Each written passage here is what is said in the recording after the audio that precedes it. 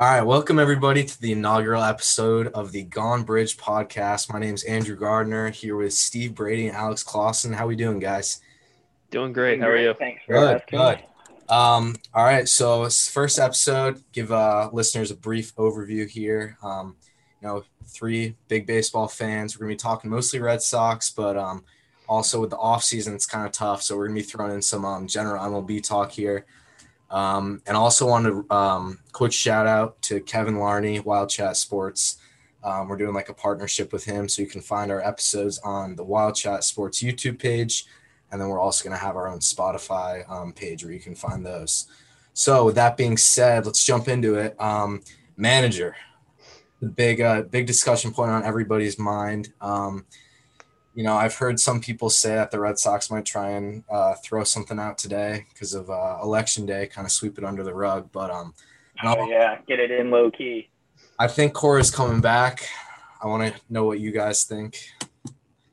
Awesome. I'll let you go first if you want. There's no reason why they shouldn't bring back Alex Cora. I think there was three openings for manager this year. It was the Red Sox, Tigers, and White Sox.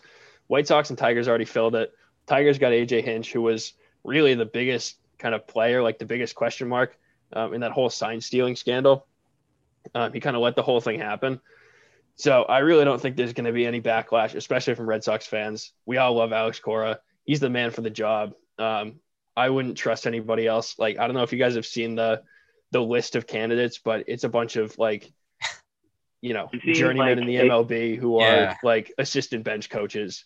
There's no legitimate other candidate other than Alex Cora. To three people at this point. One of them being Alex Cora. Could be wrong. And then like you said, Clausen, what was it? The Tigers signed AJ Hinch or the White Sox? The Tigers. Yeah. So the whole thing with that sign stealing scandal was that Alex Cora was no longer in house for the Astros when everything came surfaced. So they used him as like the big time scapegoat, and that's why a lot of the brunt fell on him. Red Sox Nation, I know for a fact, is behind Alex Cora. I know that all the players that were a part of that 2018 team are behind Alex Cora, and I don't really think there's a better man for the job than him. Yeah, I completely agree. So the five finalists for the job: Alex Cora, Carlos Mendoza, Don Kelly, James Rowan, and Sam Fuld. Only name that I know out of those five besides Cora is Sam Fuld, just because he used to play in the MLB. And yeah, none of those guys really make me excited. And if sign stealing was the reason you don't bring back Alex Cora, and that was the reason why any other MLB team didn't bring him in as a candidate, then AJ Hinch also wouldn't have gotten a job. So I don't think it's a problem. Devers and Bogarts, they both had decent seasons. At least Bogarts did, but they are looking to take that next step with Cora, and I think that he's their mentor, and they need him back. And I think they're going to bring him back. I think the problem might just be Hein Bloom not being the general manager when Cora was there. But I think he's going to be back at some point this week. I do too. I really do as well. And clearly, Rob Manfred doesn't care about any of the sign stealing that's going on. So Alex Cora should be all set on that front. Yeah. I also heard that the whole owners group, John Henry, all of them, they love Alex Cora. They've talked to him a bunch of times in the last week since the World Series has ended. So I really think players, fans, owners, everybody but Hein Bloom is crazy for this guy. So I really don't think that there's a reason why they don't bring him back. Yeah. I think no matter what, he's going to be a part of this clubhouse in some capacity. Yeah, definitely. I don't know if you guys saw last week. I think it was the night the World Series ended. He subtweeted himself from the day that he got hired, and he said bless times two. So I mean, the Red Sox are only opening, so it's not he might be going to the Tigers or he might be going somewhere else. It's either the Red Sox or nowhere. And I heard maybe that they bring him in as the bench coach, but I don't see why they would do that. I mean, you're just kind of wasting talent at that point. Yeah, I agree. It's a safe face, if anything. I also heard maybe Jason Varitek coming in as the bench coach because Renick's out, so we need to fill that position as well. Any combination of those guys plus Cora, I'm completely fine with, honestly. Like Jason Varitek is one of my favorite like Red Sox of all time, but I know like this year, you guys know like the tunnel time thing when they would hit a home run and they would get in the bucket and they would like push him down that was Jason Varitek. Yeah, like, that was his idea. He was like pushing it like hardcore. Like he was like every time they would hit a home run, like he'd be the guy like getting the bucket, like pushing guys around like tunnel time. So I'd be so down for him as bench coach. That'd be a sweet duo. I mean, I know people are pushing for Varitek as like full-time manager last winter right after Cora got fired, but you wonder if the plan all along was just to, let Cora sit out a year, kind of just let it blow over and then have him come back. Because, I mean, I feel like fans are taking much more offense to this stealing scandal than most teams are at this point if they're bringing these guys back. Yeah, I mean, the Red Sox haven't been the only team under scrutiny for like stealing signs. We were involved in that Apple Watch thing, but like the Yankees were under investigation. The Astros obviously had the biggest scandal in like the history of sports. So it's like whatever team just happens to be like under the spotlight in that moment, the MLB fans just pile on. Yeah, exactly. I mean, the Red Sox haven't been the model franchise for that. It has nothing's going to live up to the magnitude of the Astros scandal, and we can debate whether 2018 they cheated or not. I don't think they did, but obviously under John Farrell they had the Apple Watch thing. So obviously if they bring back Cora, there's going to be some scrutiny saying like, oh, they don't care. But honestly, the whole Astros thing was such a mess. Fingers were getting pointed everywhere. So I mean, it didn't come out until after he was gone. So I see no reason why they can't bring him back. I think it'll be good for the team. Overall positives. I mean, he's a great guy. Yeah, I honestly don't know that they would. I don't know that there would be a ton of like fan backlash because the whole AJ Hinch thing like totally went under the rug. Like I didn't even realize he got signed as the Tigers manager until like 2 days ago, and apparently he got like hired like a week ago. So people just kind of don't really care. So I guess I think people are gonna forget about it and just move on if Cora gets hired.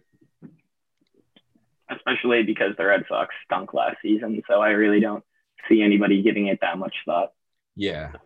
I feel like most of the hatred right now is pointed at the Astros players rather than like the coaches. Like people are all Carlos Correa. And Altuve. And I know Springer wants to leave the team. He hasn't really had discussions about coming back, which I know I want to get into later about him and the Red Sox. But the whole thing is a mess. So I think we're all in agreement here that Cora is coming back. I mean, he obviously should come back. He's the guy. He's the guy. Speaking of Cora, another guy who's been talked about coming in as possibly a coach next year is Dustin Pedroia. There's been some talk about him and Chaim Bloom having meetings about like a mutual agreement to buy out his contract because, I mean, I love the guy, but his body just can't hold up anymore. So, I mean, I don't think there's much to debate here, but, like, what are you guys' thoughts on the whole Pedroia thing, whole situation? I mean, in my mind, he's essentially been a coach already for the past 2 years, even a part-time pitching coach, if you ask Eduardo Rodriguez. Mm-hmm. But, I mean, I think best case scenario, we figure out a way to buy him out and to just make it official because I don't think anybody has really expected him to do anything on field for the past 2 years in reality. I'm totally with you, Steve. I know he got injured, 3 years ago. And in those years since he's been back, I don't think he's played more than like 10 games a season. His body's just falling apart. Like he's not going to play again and he's not going to play even half the games. Like even if you platooned him at second base, he wouldn't be able to play even half the games. So at this point, it's just kind of dead money in the salary cap. So I'd be good to buy him out. And I know in 2018, when he was with the team, when they won the World Series, he was kind of like that David Ortiz mentor, like in 2013, when they won, like Dustin Pedroia was kind of the huge, like guy on the bench, like riling guys up, like getting people going. So I'd be down to get him in as a player coach. You're probably just a coach, but I definitely think it's probably time for him to go. Yeah, I mean, it's tough, and I know a lot of people blame him. They're like, oh, would he just retire already? But, he's trying his best to come back, and he's hurt because he left it all on the field for this team. He's been the model player for the Red Sox for the last decade plus. So it's tough to see him go, but I agree with you, Alex. I mean, like, there's no way he's going to play more than 60 games in a season. And even if he's able to, do you really want, what can he even bring to the table? I know Chavis struggled last year, but got Jeter Downs maybe coming up this year. Maybe they sign someone. It's gotten to the point where it's just like, what if he can play, what can he bring to the table? And I don't think that is better than anybody else who would be playing second base for them, which stinks to say, but I agree. I think he's at a point where he's going to be a better coach at this point. Yeah, I mean, he's basically would just be a waste of a position player at that point. He is getting old, and you might as well invest those innings on field into a younger player that's gonna be able to grow and potentially have more impact in the future than Pedroia will. And I think his contract runs until through 2021. So even if we don't buy him out this year, how long left does he have? Is it really worth it? Yeah, I don't even know that if he came back to the field, he probably hasn't seen major league pitching in over a year. And even when he did, he saw a couple games. So, what are the odds that he's going to be even like a shell of what he was? I just don't think he would be productive at the plate at all. And then, in the field, I guess, he was always a pretty sound defensive player. So I think it'd be all right, but I don't even know that he's worth it, especially if you're going to give it to a younger guy like Chavis or even Jeter Downs when he comes up. Yeah, so this is the last year of his contract. He's getting paid $12 million this year, which honestly, it would probably be the last year of his career, even if he wasn't all banged up. He's going to be 37 this year. Heading into 2022, he'll be 38. So I mean, it's not like you're biting like $40 to $50 million like you were with Sandoval. It's $12 million. Just pay him.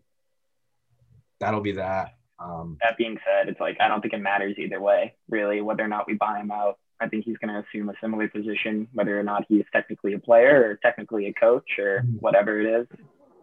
Like you said, he's got 1 year left, $12 million, not that big of a deal. Yeah. I know a big deal.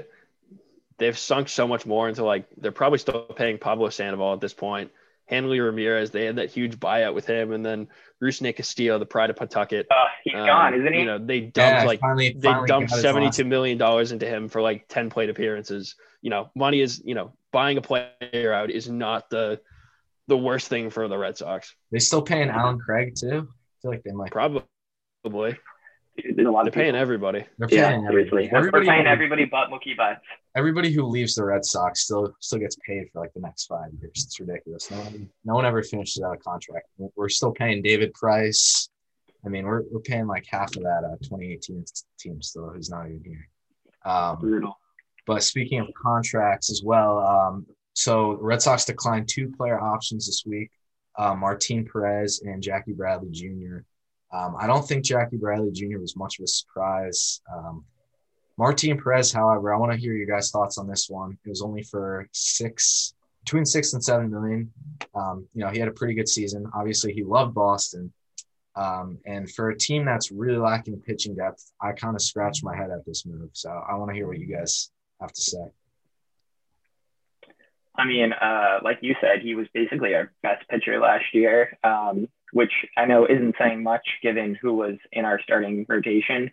But, I mean, for the contract that we could have just picked him up with, and he loved Boston, literally he wanted to be in Boston. So, I don't know. We're going to maybe try and, make a new deal with him, but I don't really see that happening. As far as JBJ goes, I mean, it might just be time to move on from him because he might be able to get a little bit more money elsewhere than he's worth to us as maybe a defensive specialist on a legitimate contender. I mean, either way, I don't really see it impacting the season too much given the other talent on the roster. But I would love to hear what you think, Clausen. Yeah, I'm pretty much in the same boat. I was definitely scratching my head when I saw that they didn't bring Perez back. My only thought was that they want to give him a longer deal or a better deal or something like that. If it's for more money, that wouldn't really make sense. But that was kind of my only thought. I don't really know how many players if they get their qualifying offer declined, like come back. Like, I don't really know if that's a trend or anything, but, Jackie Bradley Jr., I guess I really wasn't surprised at all. I think he can probably make a better impact somewhere else. He was great when they were contending, but for now, he's kind of just a cog in the lineup. He really doesn't produce very well at the plate. And, if you're going to be a below average team, there's kind of no point in having him be a defensive star when you can go somewhere else and compete for a championship and help somebody out. Yeah, I agree. At this point for Jackie, I mean, he got his ring. He's looking to get money. The Red Sox aren't going to give that to him. He's been the longest, besides Pedroia, he's the longest tenured player on the team right now. He's been with us since 2013. So, he's definitely given. He's got 2 rings. Yeah, true. I didn't even think of that. Yeah, 2 rings. So he's all set there. And, the Red Sox outfield next year has definitely got a lot of question marks. I think the only guy we can really pencil in right now is Verdugo. Left and center are complete question marks.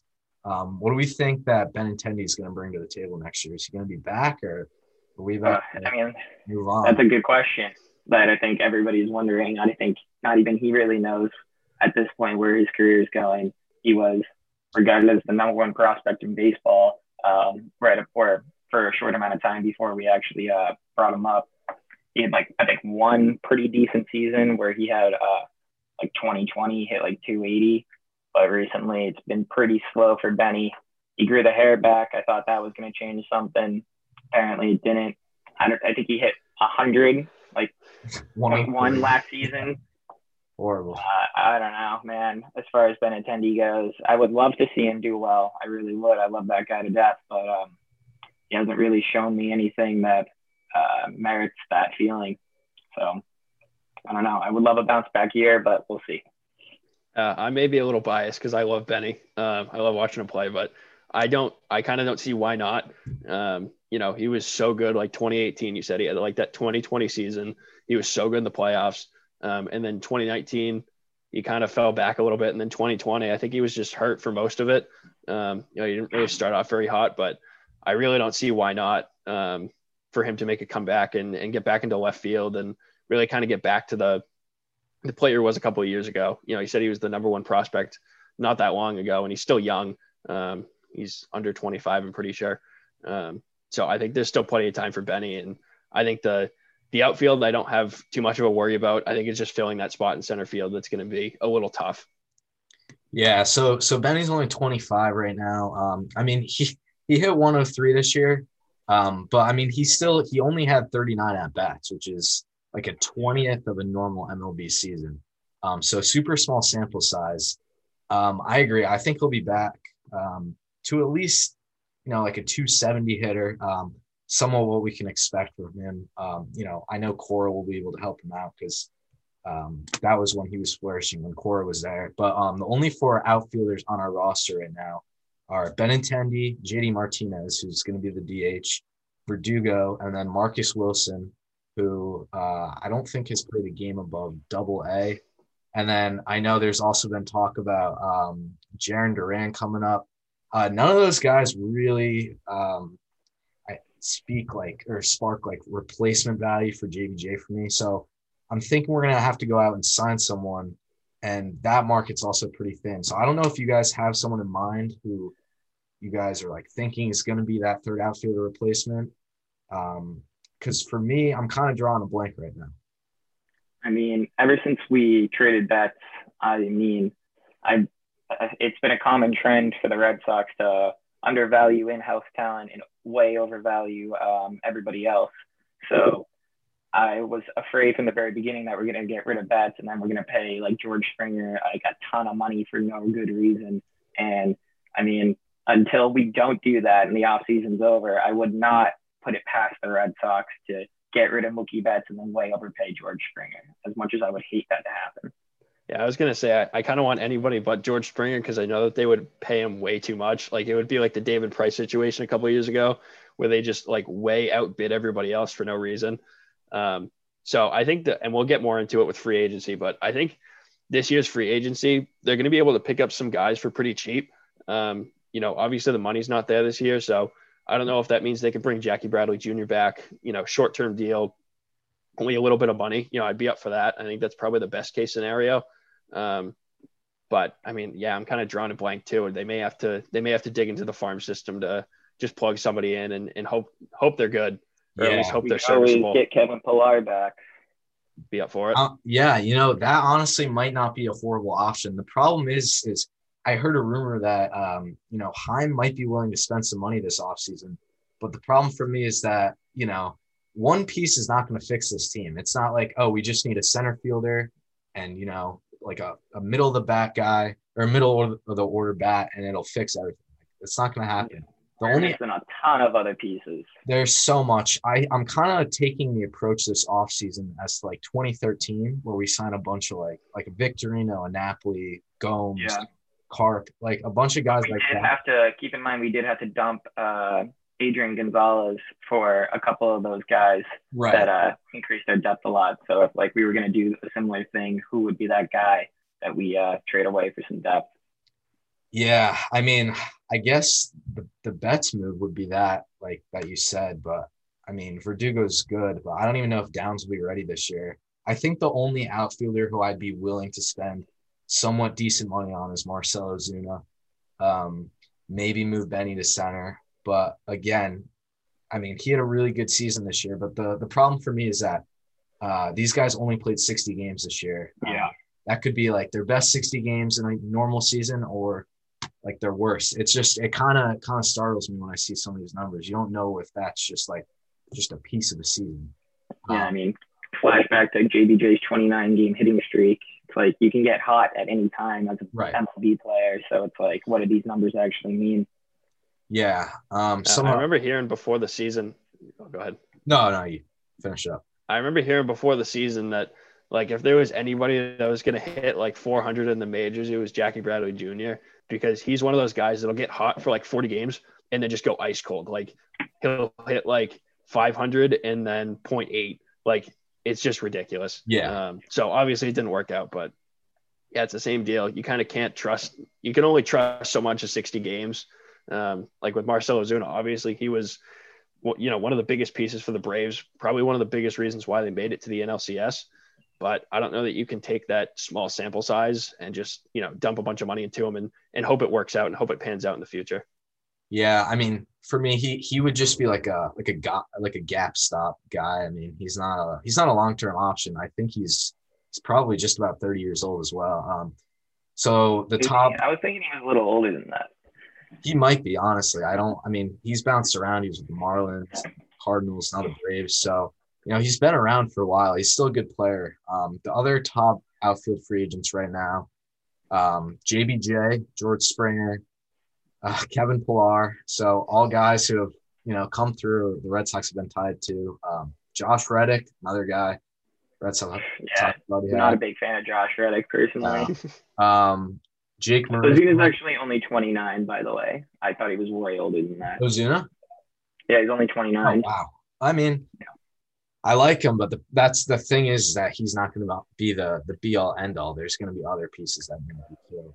Yeah, going into his age 30 year, he's going to be looking for a good contract that he's going to be able to, live off of for a little while. Right. So, and if I'm the Red Sox, I might want to look towards the pitching side of things instead because, obviously Perez is gone. So I guess next year, the only two guys we can maybe count on are Eovaldi and Houck. And beyond that, it's like Sale's not going to be ready for opening day. Erod might never pitch again. He says he feels good, but you just don't know. Who knows? We don't know the long-term effects of COVID. Like he could be pretty much. The heart is not something that you can really mess with too. No. So it's like no. And I know people want the Red Sox to go after Bauer. I don't know if that's a good move or not. So again, it's just kind of like we're gonna have to sign like 2 or 3 of these like intermediate guys. I know Marcus Stroman was maybe an option who they talked about. But again, there's no farm. Or you can finish your thought. No, there's no farm guys to come up besides Houck, who looked really good, but again, only 3 starts. And that's actually a good segue to what I was just going to say. Yeah. Which is, how do you guys feel about just blowing it up? Not yet. No. The offense is too good and too young. If Devers, if everybody on that offense Bogart. was 5 years older and they were going to turn like 30 in the next 3 years, I just say blow it up. But there's so much young talent on the team. I just think they need pitching because their offense was still. It was like I looked it up this morning. It was like 11th or something.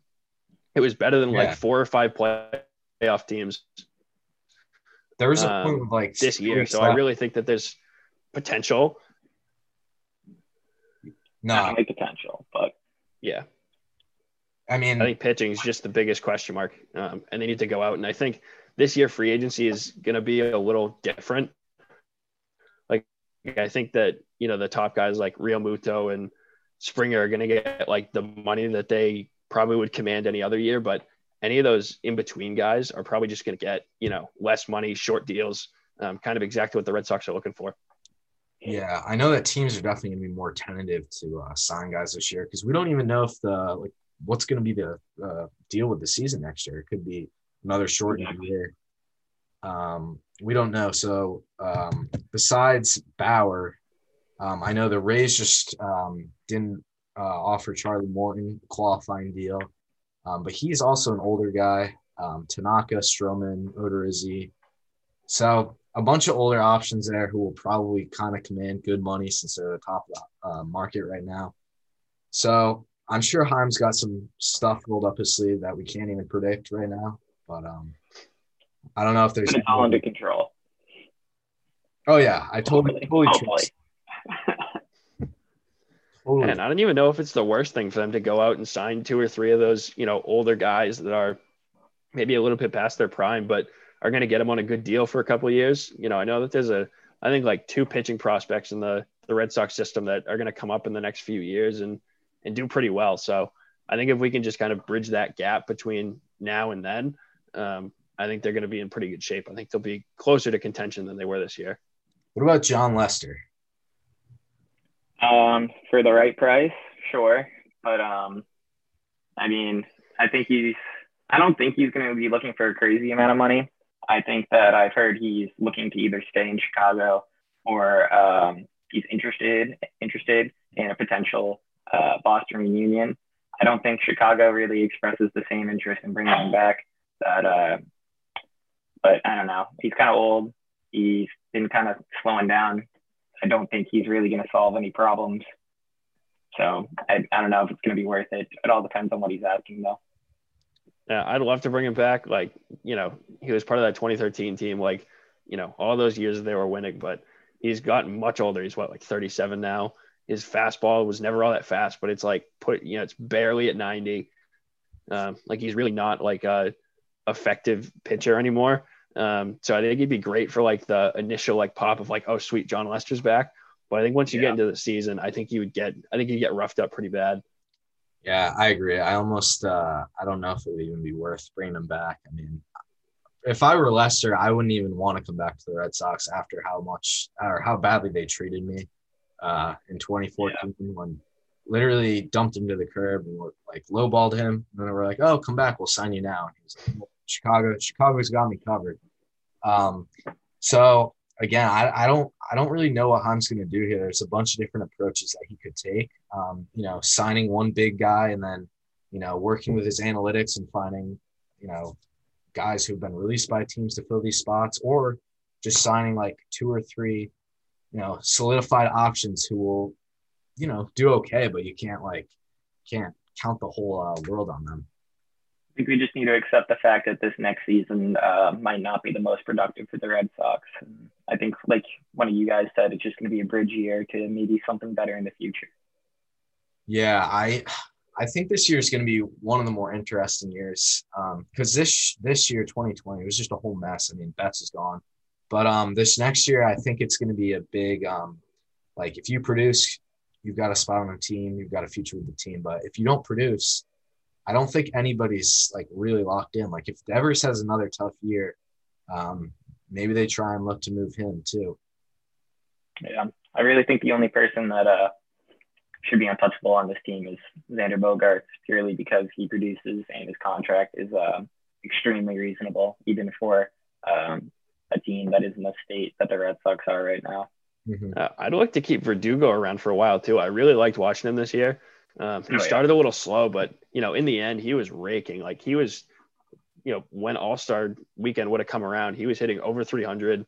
He would have been an All-Star this year for sure. He was double-digit home runs, I'm pretty sure. Mm-hmm. So I really liked him. I don't know. He's pretty young too, so they've got control over him for a while. So I really think he's just going to keep getting better, and he really seems to embrace everything in Boston. So I'd say between him and Bogaerts, I really wouldn't make anybody else untouchable. Yeah. So they have him for 4 more years through 2024. Actually, maybe even 2025. So they got at least 4 more years with him. And yeah, I know he said, he's like, I'm not trying to fill the void of Mookie Betts. I'm trying to be my own guy. And I really like that mentality because he's not out there to prove something, but he wants to show Boston fans that he really does care and that, he wasn't just some guy thrown in the deal for the team's best player in a generation. Yeah. He kind of reminds me of Manny Ramirez a little bit because, like, he's so, like, up and, like, running around. Like, he's always smiling. Like, he's just having a good time.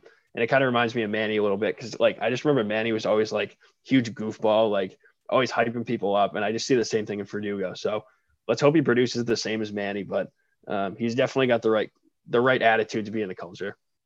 One of my favorite parts about last season was that game that Dougie was sitting on the bench eating like 2 peanut butter sandwiches or something like that. It was just like, this team stinks, but that's pretty funny, I guess. Yeah, no, he made the best out of the situation with Renicky, and I think Cora is a guy, or Verdugo is a guy who would really benefit from Cora coming in. Absolutely. I mean, you almost wonder how much better can he get because he had a really good year. But I think that, it all comes back to Cora. I think he's just all around going to make this team so much better, so much more well-rounded. Hans just got to find those pieces, especially pitching. And again, I don't really think that we can predict them right now because he's just. I know goes. We just need somebody who can throw the ball. The Rays kind of stocked up on a bunch of like 6'8" lefties. So I feel like he's going to Chaim Bloom's just going to start walking the streets of Boston and find the tallest guy out there and give him a baseball. And, nobody's going to hit a 6'8" lefty. So, if he can pull off what he did with the Rays, I'm fine with that.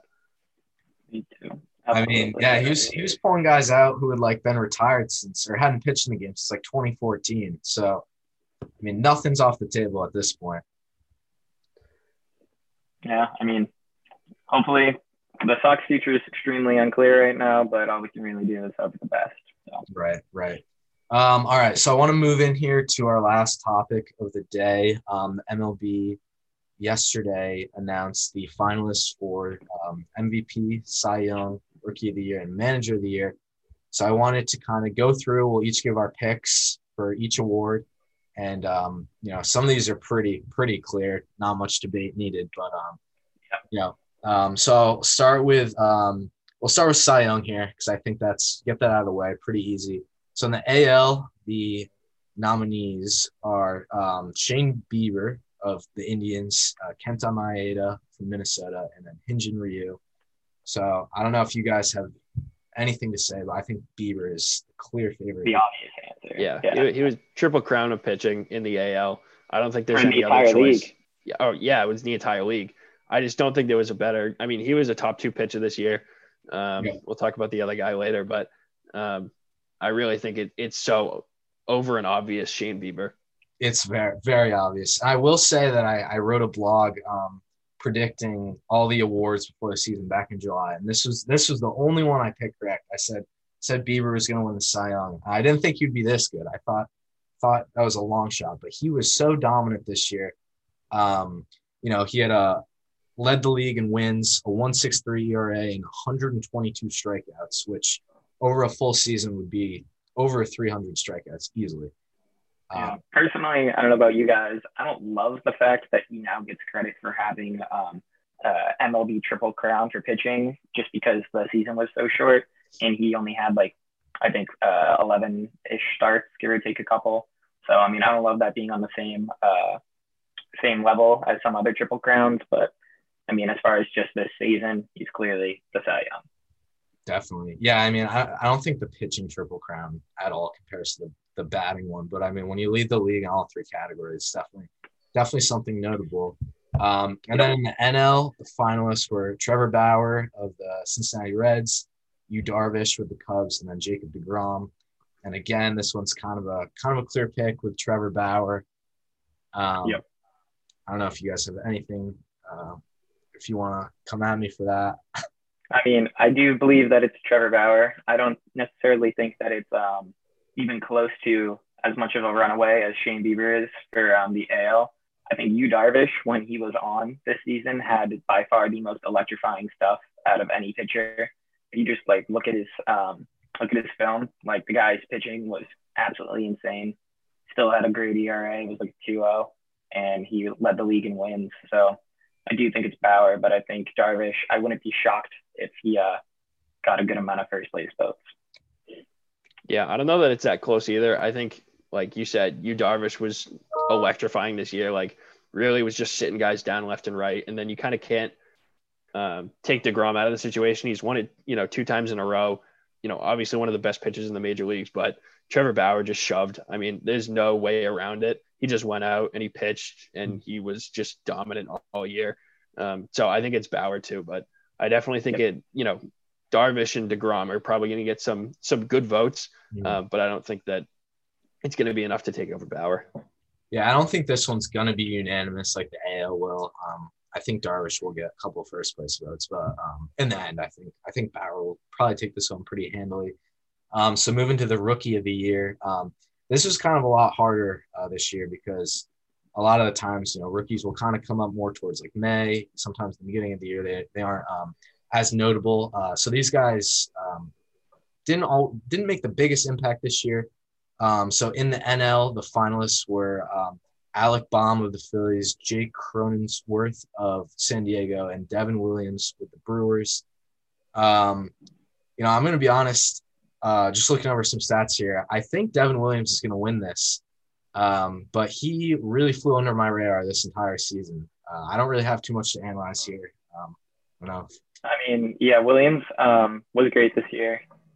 He was a 26-year-old rookie, which I don't think voters really take a lot of the age of the rookie into account, nor should they. But personally, that's something that I like to think about. Like, his numbers are obviously great.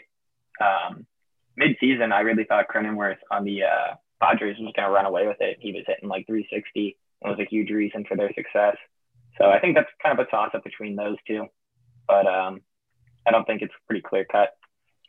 Yeah, Williams was one of the best relievers in the game. He had like a .26 ERA or something. He was just sitting guys down. So I think he's gonna win it.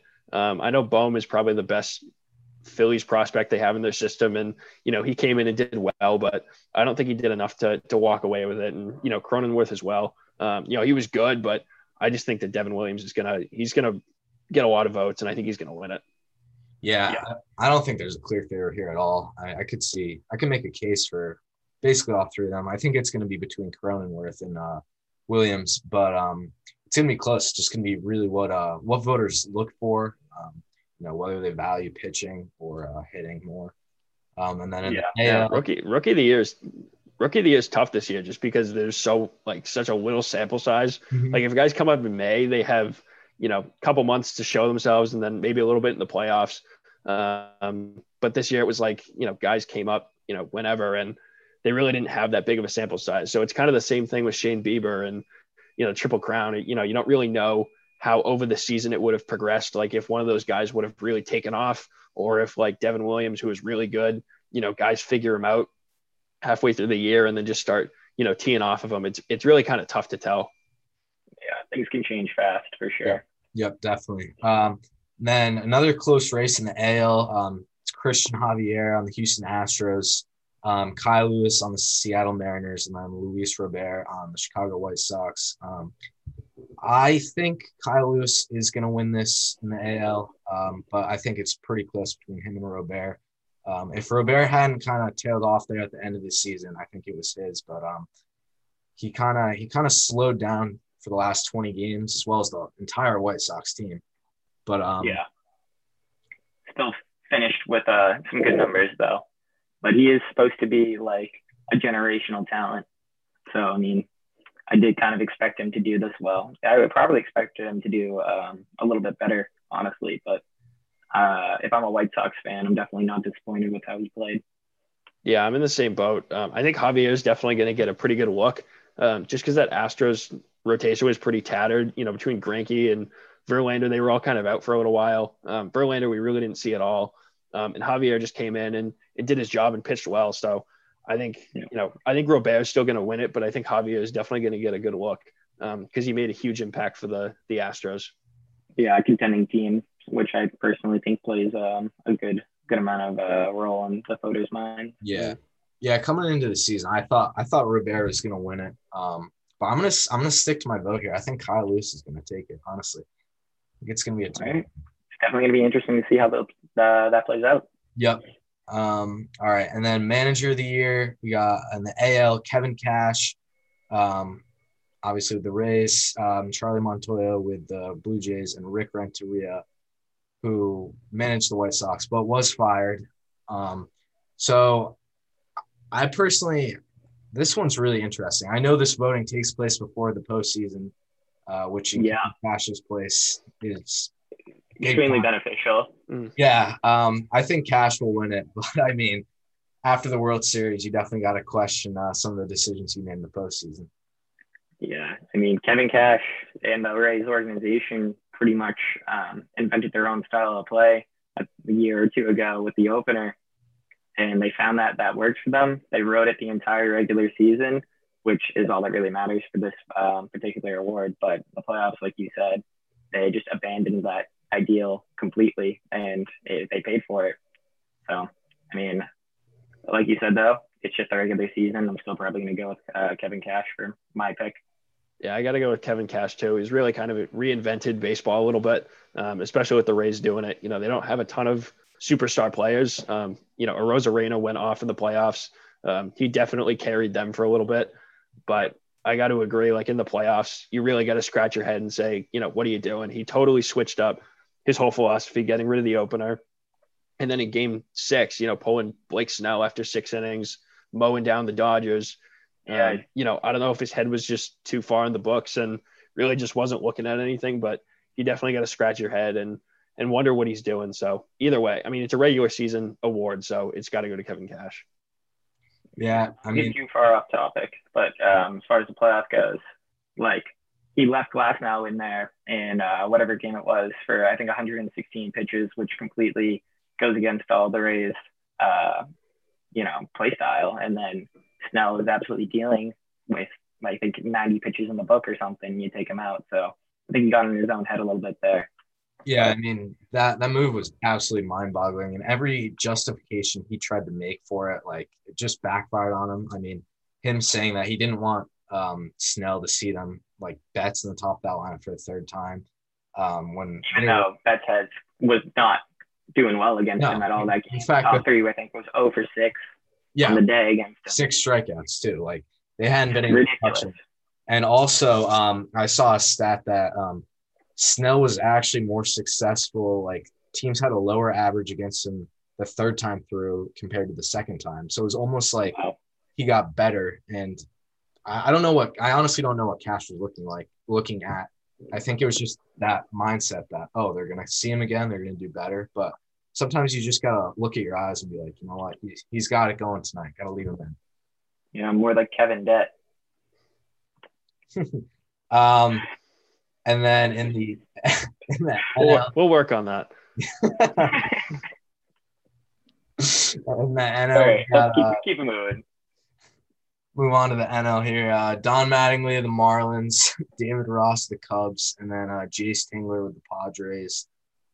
This is another close race. For me, I think I'm going to pick Tingler here just because the Padres haven't made the playoffs since 2006, but the same can be said for the Marlins. So. Yeah, I was going to go with Mattingly personally. I think that nobody expected really them to do what they did with what they had this season, and they came out there and they competed, and they played really well. Even with the Padres, I think a lot of people expected them to be on the up and up with a lot of their young talent, but did not think the same for the Marlins. So I'm going to go with Mattingly. I got to go with Mattingly too. I didn't really like him as a manager when he was with the Dodgers. I thought he kind of squashed his whole opportunity there. But, with the whole Marlins season, like the Marlins really just aren't a very talented roster. They were one of the worst teams of baseball last year. And they had the whole coronavirus breakout like early in the season. It was like 19 or 20 cases or something. They were out for a couple of weeks. And I think for him to bring the whole team together and get them to the playoffs, and then, they won a couple of playoff games. So I really think that was probably to the biggest, avail of Don Mattingly. So I think he's got to win it. It's not a postseason award, but even just what he did in the regular season, I think is good enough to get him over the hump. Yeah, I mean, it's going to be tight nonetheless. The manager of the year is always an interesting vote because you kind of have contrast of like managers like Kevin Cash, who you expect the Rays to have a good year, and they do have a really good year, but then you also have managers who completely exceed expectations, is the case with Tingler and Mattingly here. So I think both of them are deserving. You can make a good case for both of them. And then the final category here was the MVP race. So in the AL is Jose Abreu of the White Sox, DJ LeMahieu of the Yankees, and Jose Ramirez of the Indians. So I want to hear your guys' thoughts first. Who do you think is going to win this? I really think this is kind of a toss-up in my mind. I think that as much as it pains me to say it, I think DJ LeMahieu has a really convincing case for the MVP this year. I mean, his numbers, his OPS was insane. Or not insane, but like it was over 1,000, which I think if you look at how many people usually are over 1,000 per year, it's only like 4 or 5. And the Yankees were the hospital team all year, but he was a consistent bright spot for them. So I think you can make a case for the other two guys, but I'd probably go with DJ. Yeah, it's definitely a tough race. Jose Ramirez was kind of the one bright spot on that Indians offense.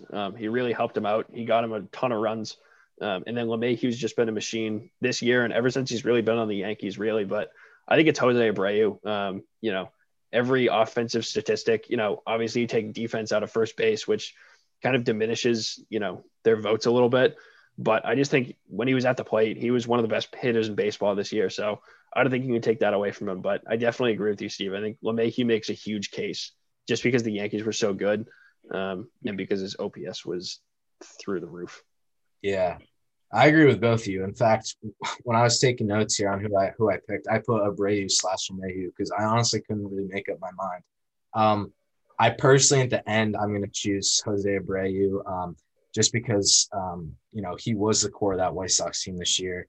And LeMahieu did miss a couple games at the beginning of the year, which in a 60-game season, they might factor that in. But you can make a case for all three of these guys. I mean, Jose Ramirez had a career year as well. But I think it's going to go to either Abreu or LeMahieu. Off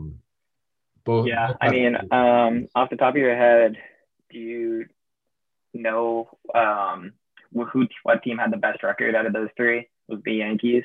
See if I can look it up real quick. Let me think. I think the Yankees did. Yeah.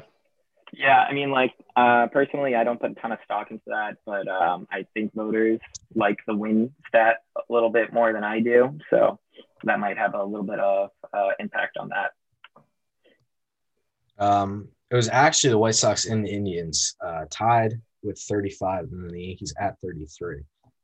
So even though the Yankees were the Yankees the highest seed in the playoffs? Or no, the Indians were the higher of the three. Yeah. I guess especially too because the Yankees were expected to win the division and then didn't. But this is, I guess, an individual award, so maybe I'm just looking too far into it. And then the final category was the NL MVP race, which is another three really talented players. Mookie Betts, tough one with the Dodgers. Freddie Freeman, the Braves, and Manny Machado, our old friend with the San Diego Padres. Again, another tough one, but I think I'm going to give this to Freddie Freeman. He had a really outstanding season. He led the MLB in doubles, RBIs, and he had a 1.102 OPS, which is way ridiculous. So, the Braves had a really good season between him and Ozuna. So I think I got to give it to Freeman, honestly. Yeah, I'm gonna have to definitely agree with you on that one. I also to go back to the AL MVP for a hot second. I think Shane Bieber probably should have been a finalist, but that's neither here nor there. I don't think he would have won necessarily, even if he was a finalist, but that's just my 2 cents on that.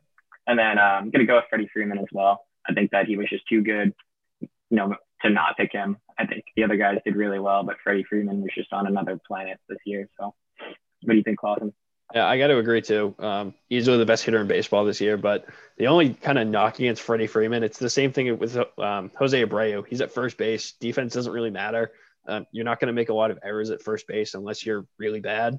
So I think that kind of gives you the case for Mookie Betts, but I just think where Freddie Freeman was arguably the best player in baseball, or at least the best offensive player in baseball, I don't think you can take that away from him. And I think he's definitely got the MVP race locked up for him. Yeah, I mean, voters definitely like to look at. If I was doing more research and was actually casting a vote here, I would definitely look more into defensive metrics. Betts has won 3 or 4 Gold Gloves in a row. I think maybe 3. I think 3. So yeah, his defense was actually 1 Platinum Glove. That's right. Yeah. Freeman does have a Gold Glove himself, but obviously it's not as first base. You gotta. Freeman, I do think, is a plus at first base defensively. I think there's a lot of guys you can stick in there and you can be like, you're just going to stand there and catch the baseball, and that's all we need you to do. But I think Freeman, he does what he's supposed to do and then some. Yeah, so. And I agree. There's just only a handful of guys in the majors these days who Freeman, Mitch Moreland, Matt Olson, the A's. Those are like the premier defensive guys. Yeah, maybe Rizzo a couple of years ago, maybe not so much these days, but take that into account as much as you want, but overall I think Freeman did have the best season out of the 3 of them. It's a pretty interesting conversation. We got a lot of different picks.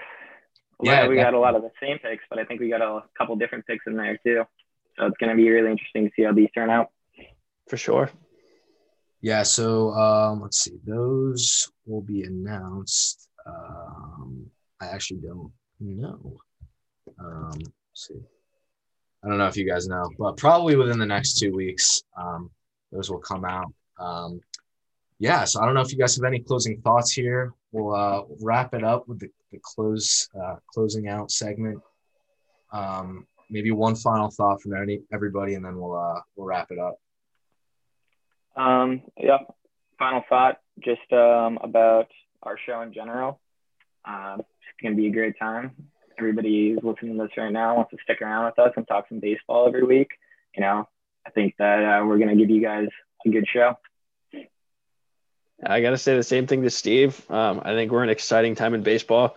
I think the last 5 years, the face of baseball probably weren't great at representing the game.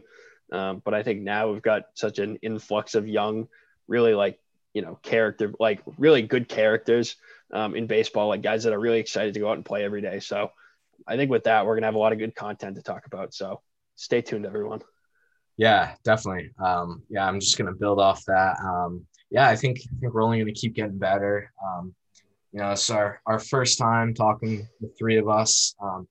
And it was a little clunky at times, but we're gonna work on it. It was overall a good show, but I think if you're still listening, stick around because only better stuff to come. The Red Sox, there's going to be plenty to talk about this year, and we'll also talk about big other MLB topics. With that being said, thank you for listening to the first episode of the Gone Bridge podcast, and we'll be back next week, hopefully with some news about Alex Cora and some other miscellaneous free agent signings.